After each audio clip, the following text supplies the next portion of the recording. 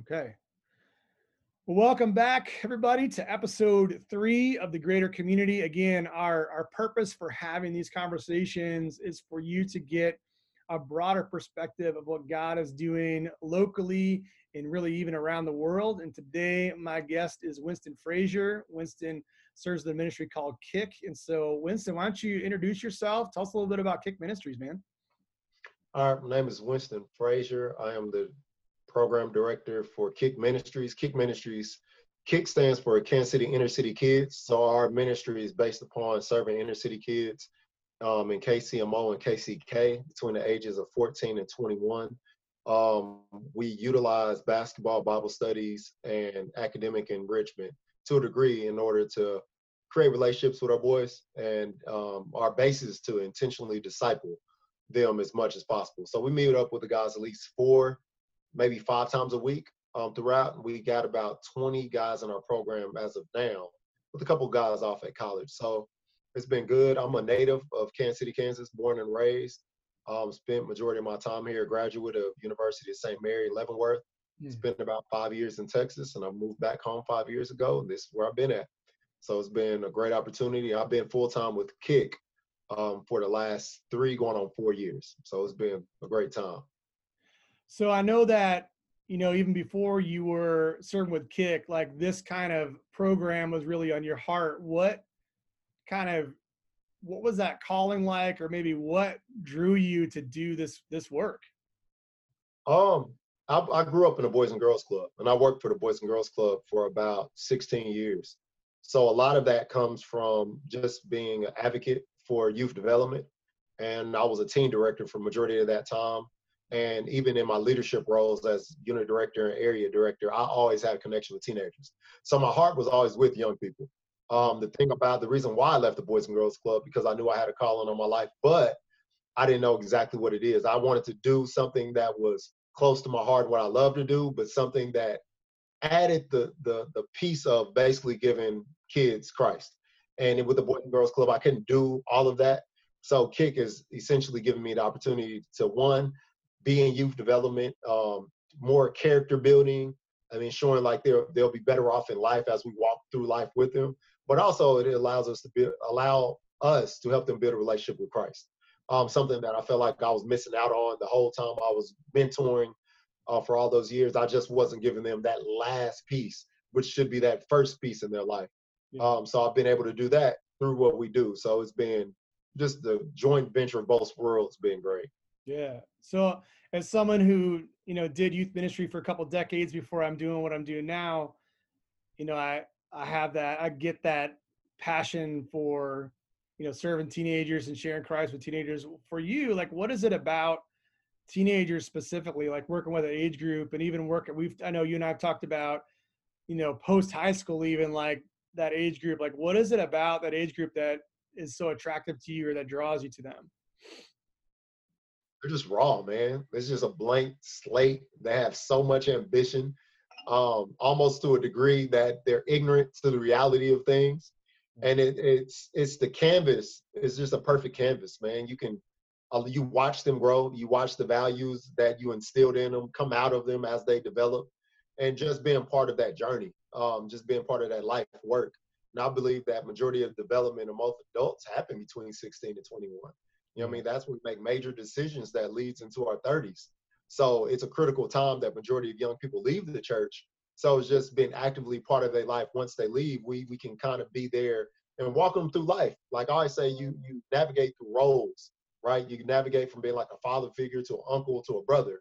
So it just allows us to kind of grow with them as they become who they are, and just assisting them throughout that. And even after 21, just being a part of their journey.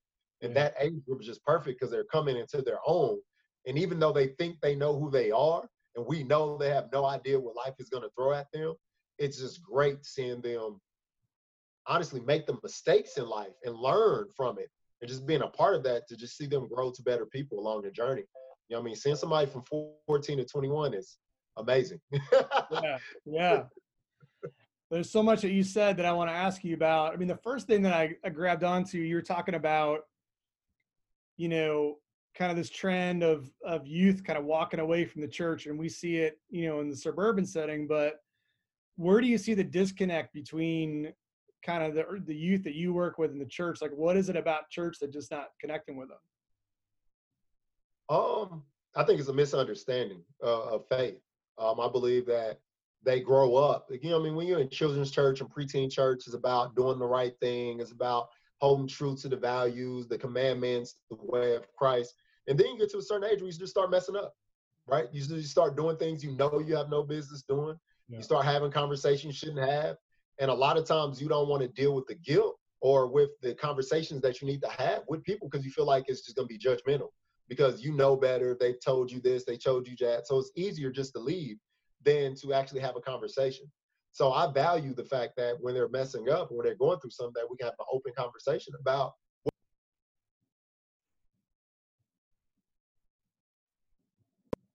And it's to a point to where they don't really have to feel guilty about the things in their life.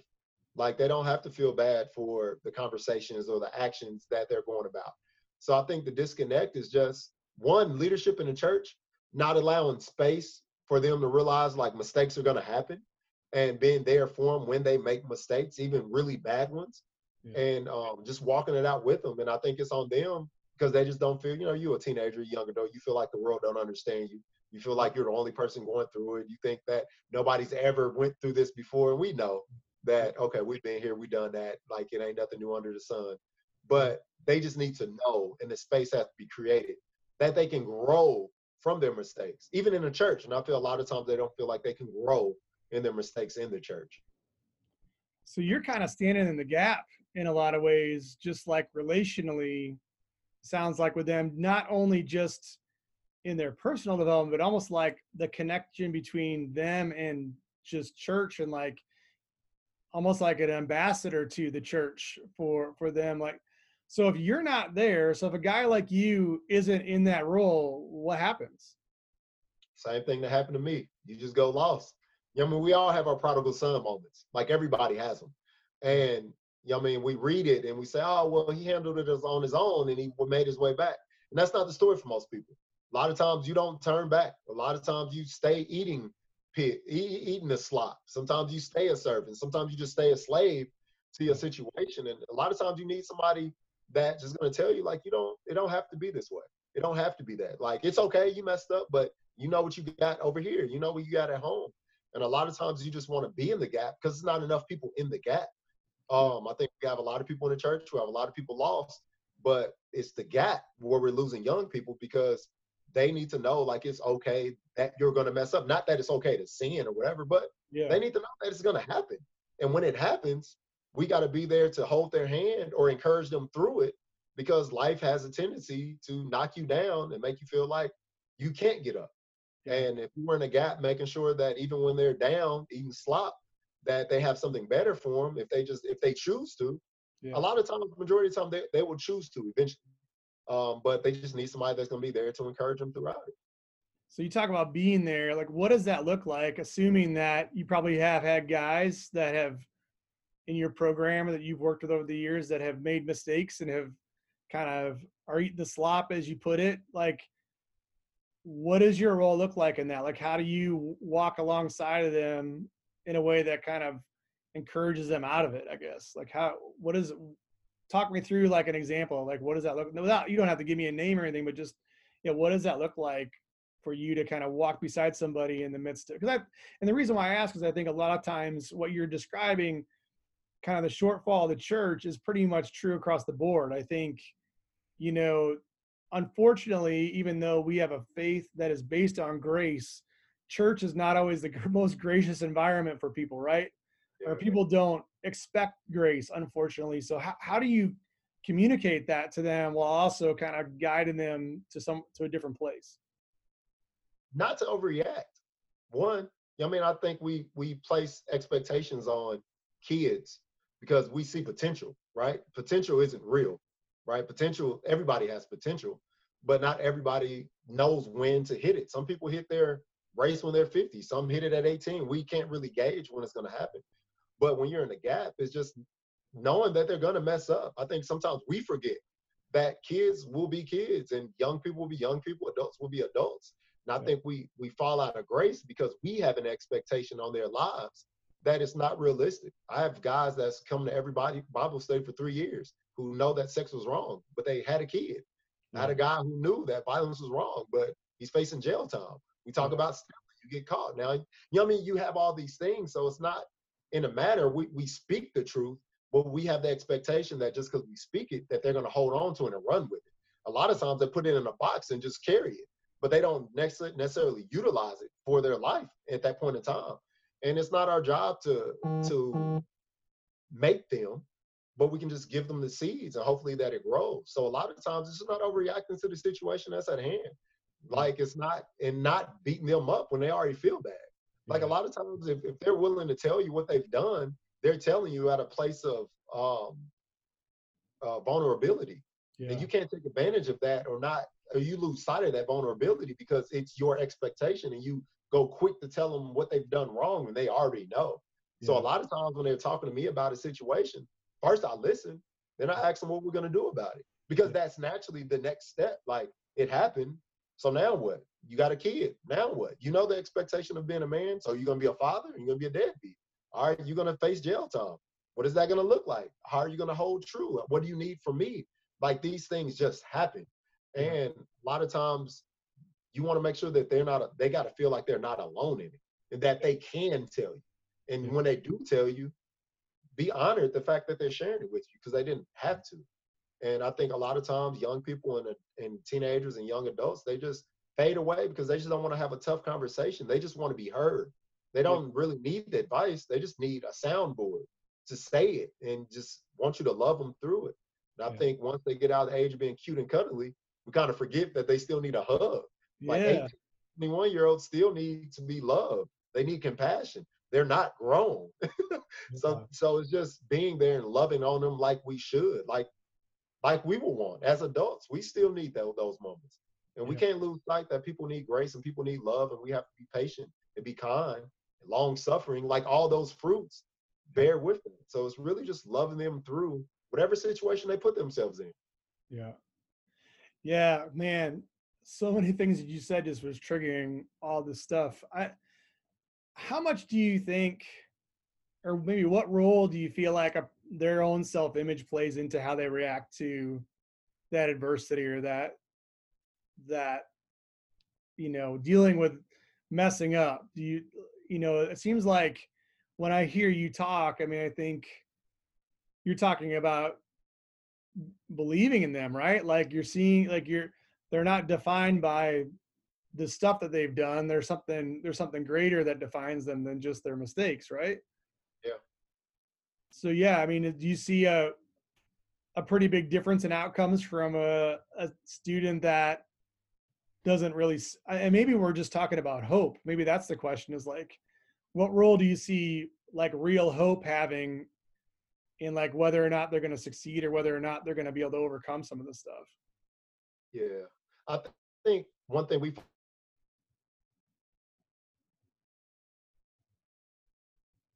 are when nobody's around. I believe if you're aware of what God sees in you and what you see in yourself, if those things align, you can handle most things in life. So a Yeah. lot of times when we're preaching and teaching to the boys, it's about character building. Like Yeah. as a man, as a young man, as a young woman, what does God see in you? And Yeah. once you know that you have some sort of purpose and identity and expectation in your life, it allows you to understand that you will go through things, but it's going to be okay because of who's watching over you. Yeah. Now, if you're disconnected from that and you have no type of security in knowing what's expectation on you, what type of love you have waiting on you, what type of community you have around you, it's easy to get lost. So it's about hope, but I think it's more like when you look in the mirror, who are you? What type of character do you have? What is your behavior? How do you see yourself? How do people see you? And I try to make sure I reflect that on them as much as possible because at the end of the day, it's between you and God. Yeah. And that's the mirror you got to look through. Yeah. So instead of what we think of what's going on, like, yes, you messed up, but how does God evaluate that mistake? Yeah. And we all know that it's through grace, it's through mercy, it's Yeah. through repentance. Yeah. And as men, as people, we don't give that to people necessarily. We give judgment, we give banishment, we give all these things before we get to that. But with God, you know, like this is it's okay. Restoration is real. So a Yeah. lot of times you got to know your identity and the fabrication you have with God. And if you have that, life can't hit you that hard. It's still going to hit you. It's still going to happen. But you know, like what you're protected by. So we try to instill the foundation of who are you and who are you in God's eyes. Yeah. And if you can see that, then you'll be okay because you know you have love. You know you're not alone. You know you're protected. It's Yeah. just that life is gonna life. You know what I mean? We always say sometimes life just lifes. You know what I mean? Life be lifing. Like Yeah. it just stuff happens and it's nothing you can necessarily do. It happens to you. And sometimes you don't even do anything to just say deserve it. But what does God put on you? What does God expect of you? What has God given other people? And once you go back to the word, you know that's nothing is new. You know what I mean? Nothing is new and nothing is overwhelming. It's life, man. And I believe in strong character, who you are, having an identity in yourself, knowing the truth about yourself, and most importantly, knowing the truth of what God sees in you. And then that's the first step. So I know that kick is the way you're leading kick right now is really centered around basketball. And I know for myself playing sports growing up, like a lot of my character development, how that was kind of the laboratory to develop my character was through sports and through competition and through working on a team. Yeah. What do you see? Like, what is it about basketball that makes it kind of a great environment to develop some of these character traits you're talking about and be a great kind of vehicle to yeah, kind of flesh these things out with these guys? Yeah, I think it comes from the fact of this is it's the way I learn things, right? I think that first off, it teaches you about a brotherhood. Yeah. Because a lot of times it's or just in relationships, right? That sometimes a lot of kids don't know how to evaluate on court, off the court, right? A lot of things that happen on the court don't affect you off the court. You can have an argument on the court. When you step off the court, it's okay. Like it's competition. Yeah. It's a heat of the moment. So it's conflict resolution in that regard. All Yeah. right, if it happened here, this is where it happens. It's just competition. But after you shake each other's hands, y'all back in relationship. That's Yeah. going to happen in a work relationship. That's going to happen in real relationships that you're going to have conflict. And how do you get through it? You can't fight them. You can't just go at it. But you know what I mean, you argue, talk, but at the end of the day, you got to be able to resolve it to some degree and just agree to keep the peace. Obstacles, you know what I mean, just playing the game, losing, learning to lose, because you'll lose more than you'll win in life. And they have to realize that. Like I honestly believe that when I coach, I want to lose the first game. I just do. I don't want to go undefeated. I don't want to coach. I'm not going to coach you. I'm going to let you lose because I need you to feel it so that you will know what it feels like so you can work from that spot. Because Mhm. if you're working from the top, when you finally lose, a lot of times you don't even know how to react to it because it's like, I've never been here before.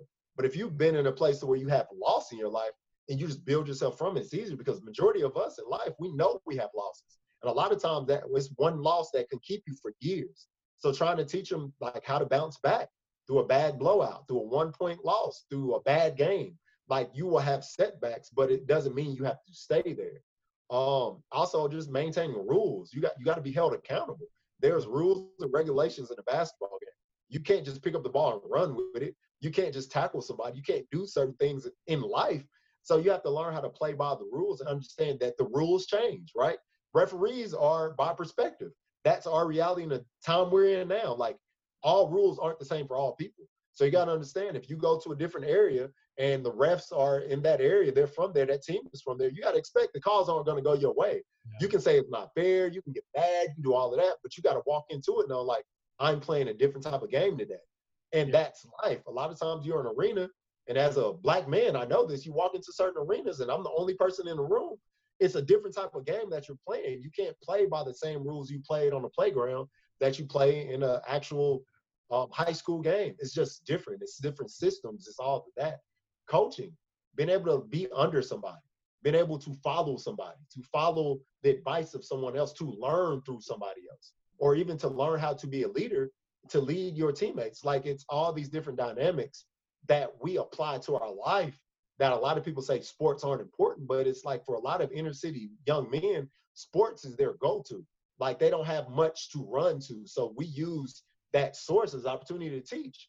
And it works because over a period of time, you'll see the things happen in their lives. You see how they handle it. And you can pinpoint it to a situation, a learning experience they had.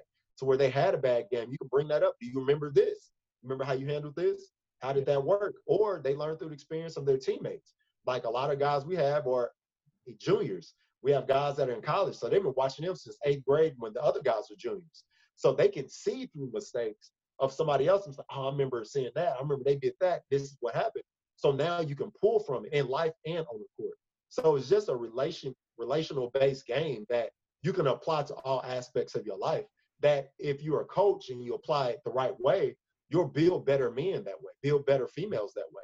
Yeah. But if you don't go with it with the approach of teaching and just playing, then they won't get anything out of it. One thing we've been able to do is use the game and use the time that we spend in the gym to actually teach. You know what I mean? We pull guys in to play ball, then we pull them into Bible study afterwards.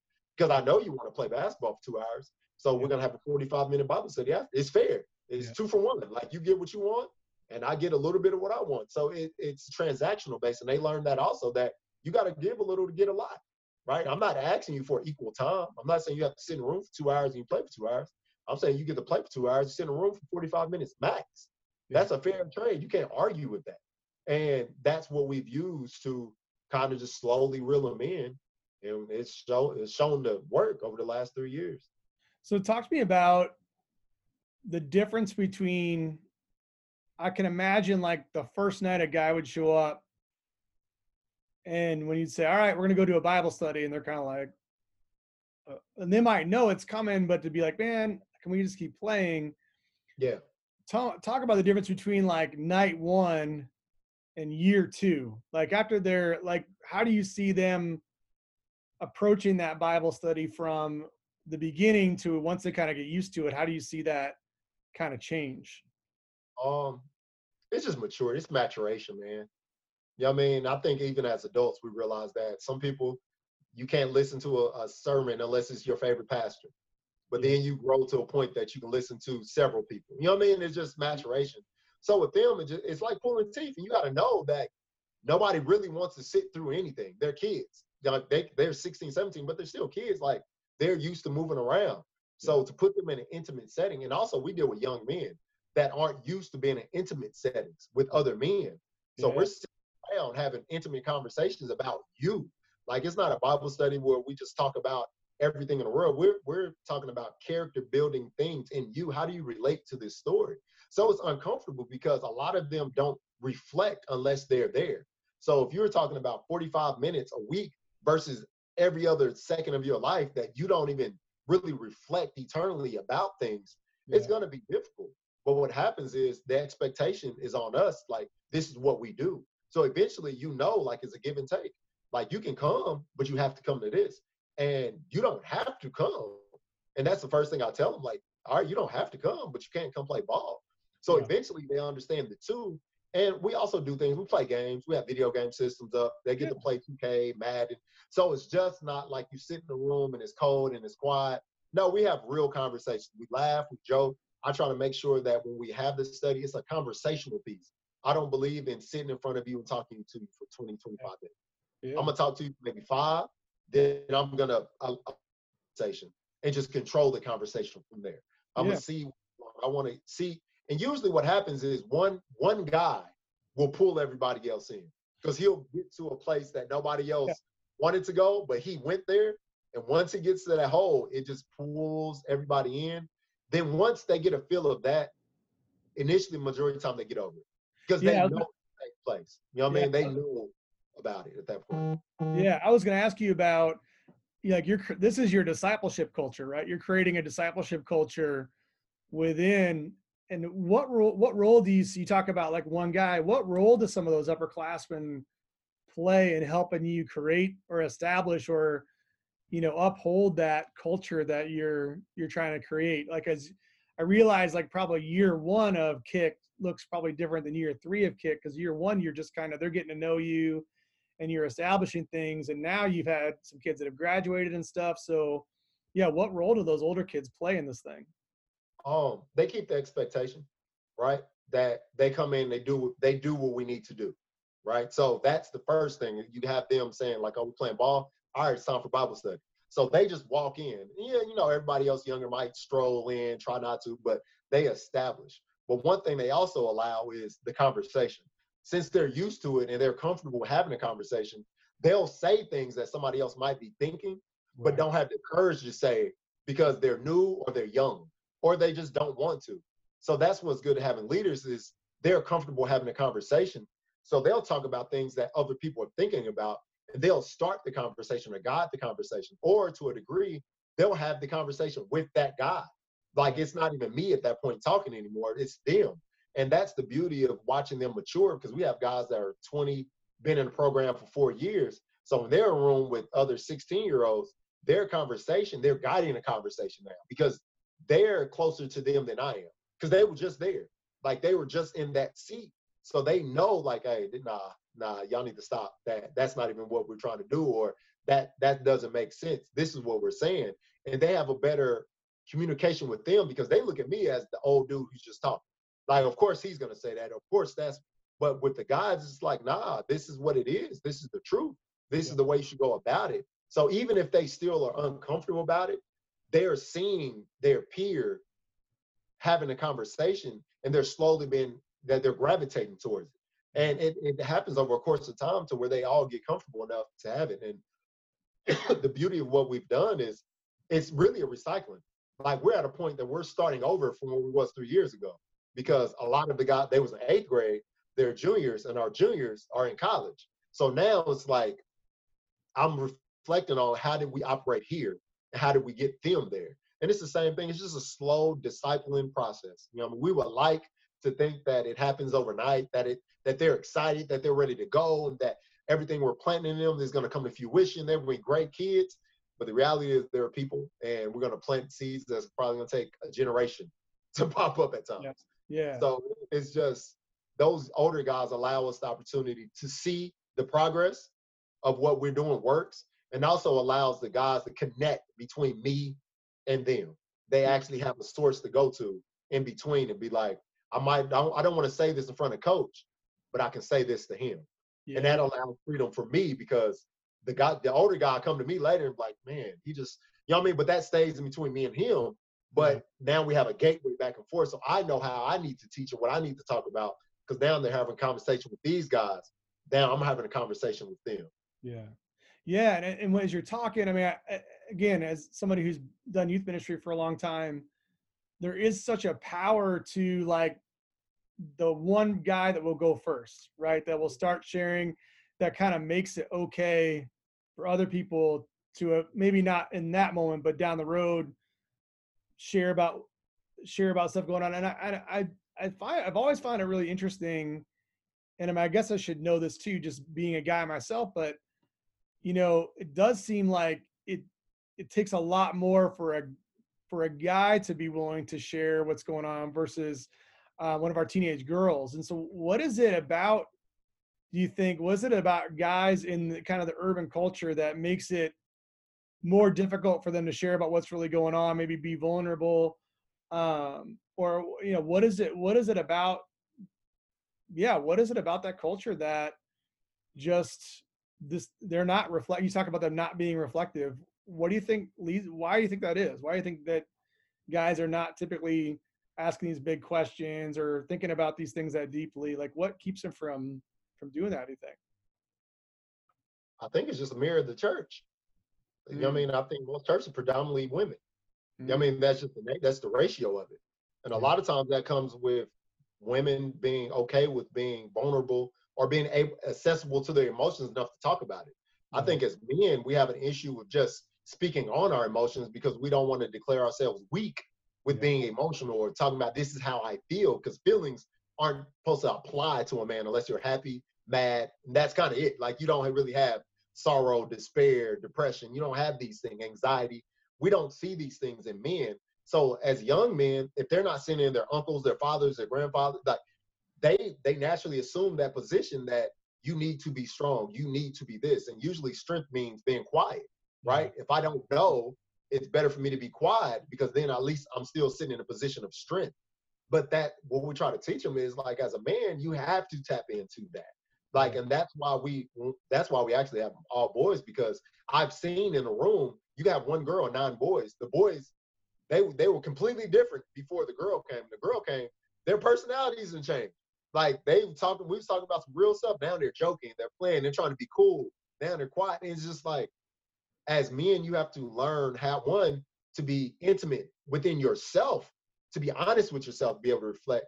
And then it's a whole nother thing when you're around other men, because then you think you pass on judgment. That I can't say this because he's gonna, like, they're gonna joke about it, they're gonna laugh at me. You know, that usually takes one time for you to be vulnerable. Somebody laugh, then you just stop. Like, you just like, oh, I was just joking, I was playing. But like, no, he was serious in that moment, but we didn't receive it the right way. So we try to create a space that, one, we're telling you to be vulnerable. We're telling you to be honest. Like, we close the doors and we can talk about anything. Like, it's part of the Bible, but we are men. We're young people, young men and men. And I want to, any conversation you want to have, we need to have. And it can range from here to here. But we have to allow the space for them to be honest, because as men, we're told to deal with it. We're told to be strong. We're told to be the support, be the backbone of it. But nobody ever tells us, like, we need to deal with our stuff, that you need to talk, that you need to learn how to communicate. You have to learn how to tell people how you feel. And if you don't learn that, you grow up to be a man that's the same way. So one thing I try to tell them is, like, learn your emotions, but learn how to communicate them, but then learn how to deal with them. Like, a lot of guys, especially in inner city, or just in general, a lot of men end up in trouble because that pent up emotion that just, then they break. They break, or they explode, and then they make an irrational decision because nobody ever told them how to deal with their issue, with their anxiety, with their trauma, with their depression, with those things. And they grow up and don't know what to do with it. Yeah. So I think it's just a reflection of the church, the community, the people around, the culture of being a man. It's identified with strength, and strength means you got it all together. And young people, you don't. You just don't. And the expectation to think a 17-year-old has it together is not real. And it's unfair to them to believe that. Yeah. Yeah, no, I was thinking about, like, my own, like, how did I get to where I am? I think about my dad was a huge role model for me growing up, because he was a super passionate person, and he would get excited, and he would be excitable, and he would get emotional sometimes. And I remember watching that as a teenage boy, being like, he normalized that for me. It wasn't weird now. It wasn't like, okay, it's strange as a guy to be emotional. It's like, no, I just saw a role model do that. And so now that makes it okay. So I think that's a good word just for the men who are watching this, in the church. Because I think sometimes as we get older, we want to, like you say, portray this position of strength, this position of, like, invulnerability, nothing can touch us. And to me, that's where you see a lot more of, like, the hidden depression, and even, like, substance abuse and stuff, because guys are feeling it. They're just dealing with it in unhealthy ways, right? Like you're talking about, instead of just, being honest about the stuff that's going on in their minds or going on in their hearts. And so, I think about, I wonder for myself, if I wouldn't have had, some of those role models growing up, where would I be dealing with my emotions in unhealthy ways? So that's, and if you think about even just that, that piece of what you do, how significant it is to their formation as they're learning how to be men, right? Yeah. We have to mirror it. And it's difficult. It's difficult mirroring that for young men, because as a man, I have to be vulnerable, right? I have to be honest. I have to show them my scars, even though I'm portraying the level of strength that they need, but I also have to portray, like, honesty, like my stuff. And that's difficult because as men, we want men to be strong, but I've learned that strength means nothing if they can't handle themselves. Right. And you just have to model that. And I think a lot of times, because of generationally, like, men just weren't taught. And I think now we're kind of catching up to it. But for generations, like, grandpa didn't say much. Grandpa kind of grunted. He said, like, my grandpa's mean. That was usually the conversation about a man. My uncle, he always yelling there. Like, so you see these things, but you rarely hear, like, oh yeah, he's a nice guy. He's nice. You don't hear those things. And I think now we're catching up to it, but it's still, we're so far off from it, because young women learn early to have conversations, because people are willing to talk to them a little bit more. It's like, oh, what's wrong? But once you're 6'4", 200 pounds, but you're still 17, everybody look at you like, they're more like, oh no, like we express our emotions different. Like, Yeah. luckily God made me a big man. So of Yeah. course I'm 6'2", 220. So a kid that's 6'4" doesn't scare me. I still have some sort of Yeah. range on him. But the thing is, he expresses his emotions differently. He might yell at me. He might be throwing a fit because he's learned that's how he deals with it. But I know within myself, I know how to deal with that. I sit there and listen. I'll let you yell, cuss, do what you got to do. But after you're done, we're going to say, so what we're going to do, though? Because that doesn't throw me off. And what they've learned, when they start learning their body, that masculinity, that strength turns, they start trying to use it to get out of situations. Right. Like, I'm going to yell, I'm going to throw stuff, I'm going to be mad so people leave me alone.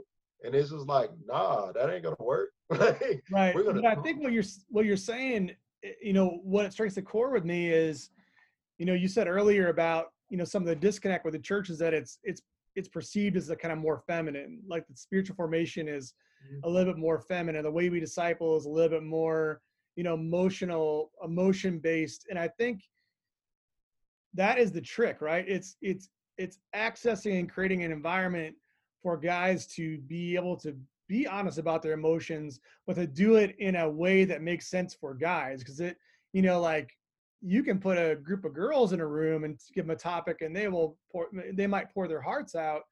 And I realize I'm generalizing even saying that, but you might say, well, why didn't it work for the guys? It's like, well, there's got to be so much more trust that's built up before you can do that, right? Like, they're not going to share that stuff with you if they don't trust you.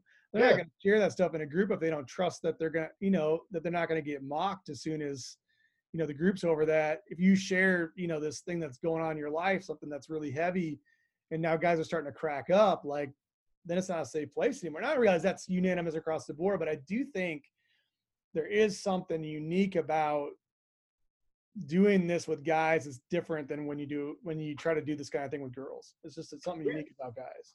Yeah, because I've done it with young women, and it's just they have more of a natural tendency to talk, and not like they're talking in specifically about something. It's just like you can generally kind of move them in a way because they're already talking. With Right. men, it's like you're pulling teeth. It can be you can say the same thing, but it's like you're waiting on at least one person to say something. And a lot of times you just got to keep throwing things out until like you get like it's like fishing until you get one. Then you get one and okay, we can go for here. And then when you navigate through it, it's different. And I think the church knows that too because devotion, like Bible studies for men, I think look different for women. Yeah. Right? It's certain things. Worship to agree looks different for certain people because it's just an image thing. It's how we deal with it. But it all works together. And I think a lot of times people look at that and say it shouldn't be that way, but it's like God made us different. Like we were built a certain type of way. And you got to be honest with yourself that he built women or men differently, but it doesn't weigh any different either way. It's just like we're built a certain way. And you have to learn how to tap into what that is. And you can't generalize it that all men are the same, but by circumstance, a lot of us are common. You know what I mean? You can talk about sports. And usually that, like I can walk in the room and say something about basketball. I know I'm gonna get at least half the room, right? I can talk about music, I'm gonna get the other half. Talk about fashion. So I know how to, video games, talk about 2K, you know what I mean? Whatever, and I got them. So you just gotta know the tools it takes to grab men and young men. And once you find those tools, the conversation starts. It might not be as in depth the first time because you're trying to give a lot of fluff and trying to find a way in, but you eventually will. It just takes a little bit more time because naturally we don't talk about these things. We don't have conversations of substance. Like we usually our whole conversations are very surface based. Sports, music, women, fashion. You know what I mean? That's it. But when you start talking about feelings, emotions, anxiety, depression, relationships, love, like we get kind of tight.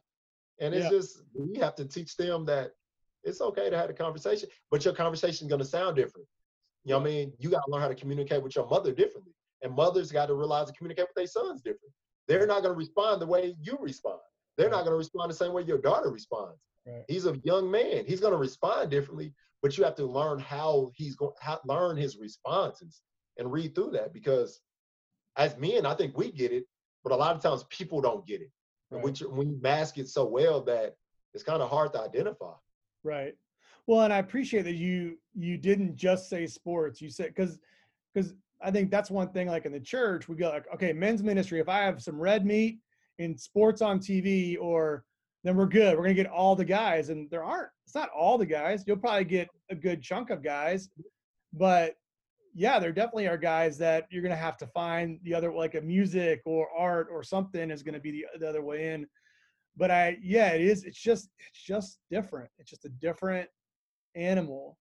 I remember my least favorite topic to talk about with guys is sex and relationships, Mhm. because the girls, they couldn't wait. They'd be like begging me, like, when are we going to talk about, relationships? And I'd be like, well, we're going to talk about it. We're going to talk about it. And so we would like split up, right? The girls would go in one room, the guys would go in the other room, and we'd have these conversations. And you could hear like through the wall them laughing and giggling and like getting all excited. And in the room I was in, every guy's eyes were in the carpet. He just did not want to like make eye contact, did not want to talk about stuff. Somebody might bring up something, but then on a whole different event, I was on a retreat that wasn't a guys retreat, but I was in a cabin full of guys, and someone came up with a game about, it was like the hot seat game where you had to say, and then guys were like sharing super vulnerably, but it was like, it was a you had to there was just a different environment to just put a circle of chairs in a room and say, all right guys, we're going to talk about our feelings. That's not going to happen. It has to be almost like you got to go in the side door to get to that conversation, right? It's Yeah, just different. definitely. It's just different. Yeah. Just thinking about, I know we're almost blew through our hour already. We got talking, but this is great. um as we're talking about kind of emotion and kind of what some of those guys are feeling, tell me a little bit about, I know this has been a difficult year for African American young men. How are the guys that you're leading processing just what they're seeing in their neighborhoods, their communities, what they're seeing on the news, what they're seeing in social media? How are they processing everything that's going on this year? I think, yeah, I mean, the crazy thing about it is, I think a lot of times we generalize, and not saying you're doing, I think in general, we all do it, that you see a black person struggling, we all feel it. But the Yeah. thing about being in the inner city, it's 95, if not 96%, like minority, right? So a lot of the brutality and things that we're seeing on the news, they aren't seeing. Like in the area we deal with, it's the 16 to 20, no, yeah, I think that 16 to 23-year-olds, they're committing majority of the crime. So they're seeing more death and more crime and more violence amongst their own people. Yeah. And a lot of them can't see past that to really be affected by what's going on in around the world, because it's really not even their experience. Yeah. Like when you have to worry about walking down the street, we got to worry about, you can't go to a gas station, you can't go to a certain park because of these. And you're not worried about the police, you're worried about people around you. Yeah. But one thing it has had an effect, because they generalize white with wrong at times, right? Mm. Because you have so much narrative of white police officers, so you think all cops are bad, or you hear like a white man did this, so you think all white people are bad. And some of them, they get into this notion, I think naturally, just culturally, it's hard to trust white people. So it becomes a narrative of, you can't trust them. This is what they do. These cops are bad. But one thing we try to teach them is like, you understand, one bad person doesn't make the whole thing wrong. And you can't, and like I try to tell them that they know good white people. Like we make sure that they're around different type of people so that they can never have a claim that an entire race is defined by one act or several acts, right? That's unfair to people, because I tell them, how would you feel if the person that you have a relationship with generalizes you because they think all black people are wrong, all black people are violent, all black people, you know what I mean? So you Yeah. can't People necessarily do think generalize that way. because you're being judged also. So Yeah. it's all about relationship. Have you had a bad experience with the cop? Maybe. Have you had a good experience with a cop? Yeah. So you have to have the balance of that. Not every experience is going to be bad, but you have to be prepared that like bad things may happen. Like I make the joke all the time. I do get paranoid by a cop. Also get paranoid by walking down the street and walking towards somebody that looks like me sometimes. Yeah. Right? Like if you walk, and even me, I'm 6'2". If I wear a hoodie, a hat backwards, and I'm walking around and I'm walking up on somebody, I have to be prepared that they're going to walk on the other side of the street or be paranoid. Why? Because the image produces that I can be some type of threat to them.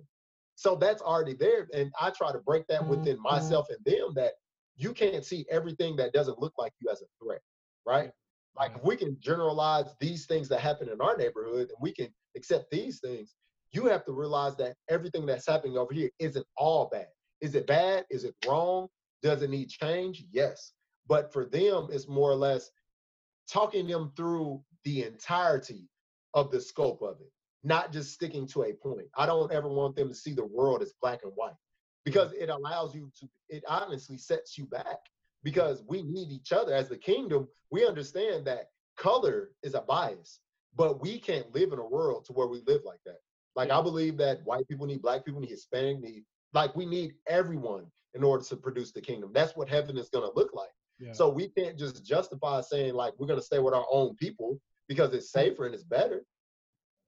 It's not right. So for them, it's, they are not really touched as much by it, but we have to educate them on it so they understand what it really is. Because they, I mean, they're growing up in this. They've grown up in the age of Trayvon Martin.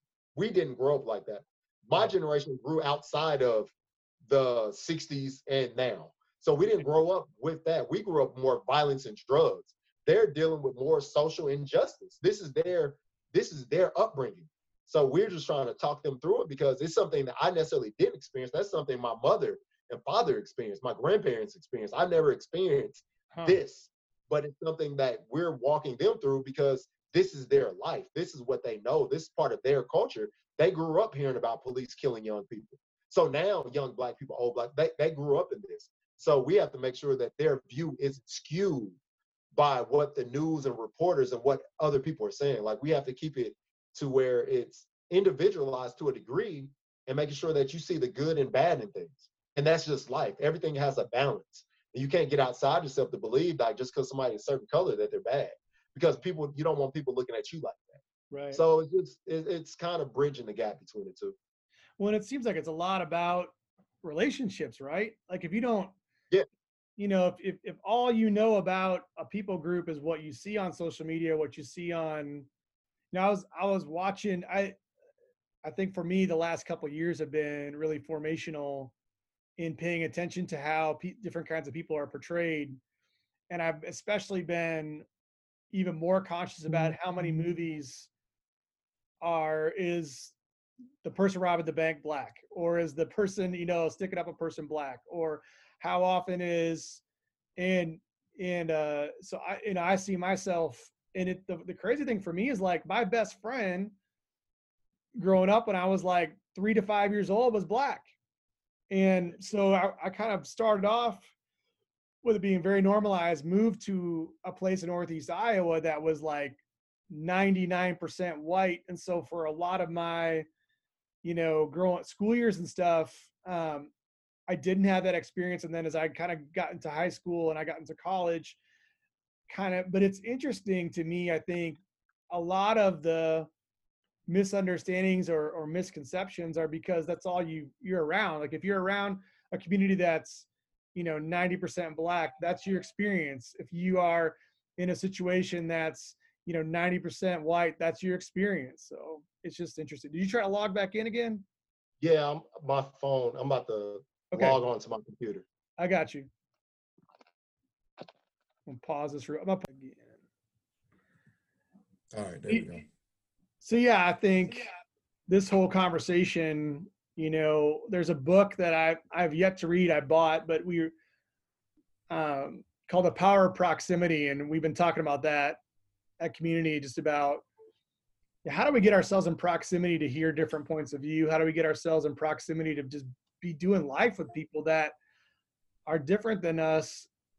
Not because we want to have like a token black friend or a token Asian friend or a token, you know, Latino friend, but just to be able to rub shoulders with people that are going to challenge our stereotypes and help us to see the kingdom of God in a more full way, you know? Yeah. No, I believe that so wholly. Luckily, I have a different experience. That my experience is God has put me around different cultures.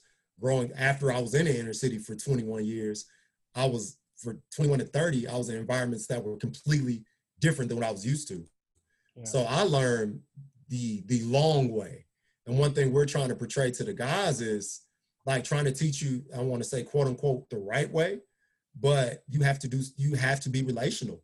And a lot of times you're not taught that in an environment, especially inner city, to be relational to people. Majority of times you are always on edge, or you always got to be protected. You always got to have your guard up. And one thing we try to teach them is like, you got to make yourself friendly. Yeah. Like it sucks. Like you feel like you don't have to, but you have to. Like, especially a lot of our guys, like when you're big and you're black, like naturally, because you can watch a movie, most of the characters are dark. Most of the characters, you know what I mean? Certain images that people have that you have to know. You can say it's unfair, but it's the world we live in. It's portrayal. So you have to know what type of situation you're getting yourself in. So when I went with the chick, like our guys, when we was at McDonald's, it was like, I forget, it was like maybe 100 people in and outside of McDonald's. Yeah. They were completely distraught because they've never been in an environment that this many people congregated in a small space, and there was no type of like, it was peaceful. Like there was nothing going on. People was having fun. So they were sitting on the wall, kind of looking around like this, because they're waiting on something bad to happen. Because they don't live in an environment where they can put their guard down. So I tell them, and they was trying to figure out, like, man, people just keep smiling at me and saying hi. And I'm like, yeah, that's how people work. Like, people like smile a little bit. So teaching them, like, you have to smile, show yourself friendly, man. Show that you're open to a conversation, because we're taught to be closed off. And that's half the battle, is just being open to the fact that when you're walking around, somebody speaks to you, speak back. Somebody look you in your face, you say something. Not in there like what you looking at, but like, hey, how you doing? You know what I mean? You start knowing how to talk to people. Some people walk up to you and just ask you stuff, and they be like, I don't even know why this dude talking to me. Talk to him back. Like, it's relationships, and we have to teach you to be relational to anybody. Even and they haven't been taught that. Again, it goes back to being a man, but it also goes back to culturally, your environment. You're taught to only talk to people that you know, which is such a detriment when you get to being an adult. Because you move to a place and you don't know anybody. Who are you going to talk to? Right. But that's also, I think, you know, at leading youth groups in a suburban setting and a rural setting, I mean, you have kids that don't know how to act either, like in different environments. So, I mean, I remember, like, we would go into the city to do something, and, you know, our kids would be yelling at, hey, what's going on? I'm like, okay, guys, like, you're going to freak people out. Like, we can't. So it's part of growing up, right? It's a part of understanding what how the world works, you know, and I think, man, what an impact that the church could have in this season for leaders who are creating environments where these lessons are being taught, because they're not being taught. I mean, going back to the very first topic, we were talking about grace. You know, our world is not a gracious place in general. No. It's, you do something, here's what's going to happen to you. You know, how often does somebody do something wrong in the public eye and immediately on Twitter or whatever, they just get lit up? Yeah. And that's what we're used to. And man, what an opportunity that the church has to be able to say, you know, that's how the world works, but that's not how the kingdom of God works. No, and I think that's where we miss it. And a lot of times it's the community of people, right? Like, it has to be a culture. Like, I think one thing that allows us to grow at church, any organization, any business, is like your culture of kindness. Yeah. Like, people got to feel welcome. Some of the best churches make you feel like you're the most important person in the world when you walk in. Yeah. Like you don't have your defenses up. You let yourself down because, like, you walk in and you feel good. And a lot of times we lose sight of how important that is. Yeah. That people in general need to feel that in you. It's just not about going to church and feeling that. A person should feel that when they talk to you. Like, as a Christian, as a believer, like, when they speak to you, they should feel a sense that I can trust you, that you are the type of person that I can talk to, not somebody I should run from or I'm gonna face judgment from, but somebody that I can actually be vulnerable with, knowing I can trust you with this information. And that's something I think we all lose sight of over a course of time, but you have to be willing to tap into that thing. And it's very uncomfortable to do so. But you got to be willing to do that on a daily basis with everyone. Man, we could keep talking probably for I got to have you back on again in the spring, man. As we kind of wrap up, like, how do people keep up with Kick Ministries if people want to learn more about what y'all are doing? How can they find you online? How can they get in touch with you? What do the people need to know? On Facebook, you can find us at Kick Ministries. On Instagram, I believe it's Kick Ministries KC. And the website is www.kickministries.org. And I mean, by email. And if you email or tag or whatever on Facebook, whatever, we'll get back to you. You know what I mean? Or my email is winston@kickministries.org. If anybody have questions, concerns, or information, I don't know what, but if you want to get in touch, that's it. Awesome. Yeah, I'll put all that stuff in the description of the video so people can follow up and stuff like that. So, hey, I really appreciate you taking the time. We'll have to continue the conversation offline at some point, but we'll get you back on here. We'll get you back on here in the spring too for season 2 of this thing. So, okay, I appreciate it, man. You take care. Have a great day. All right, you too, brother. Thanks, man.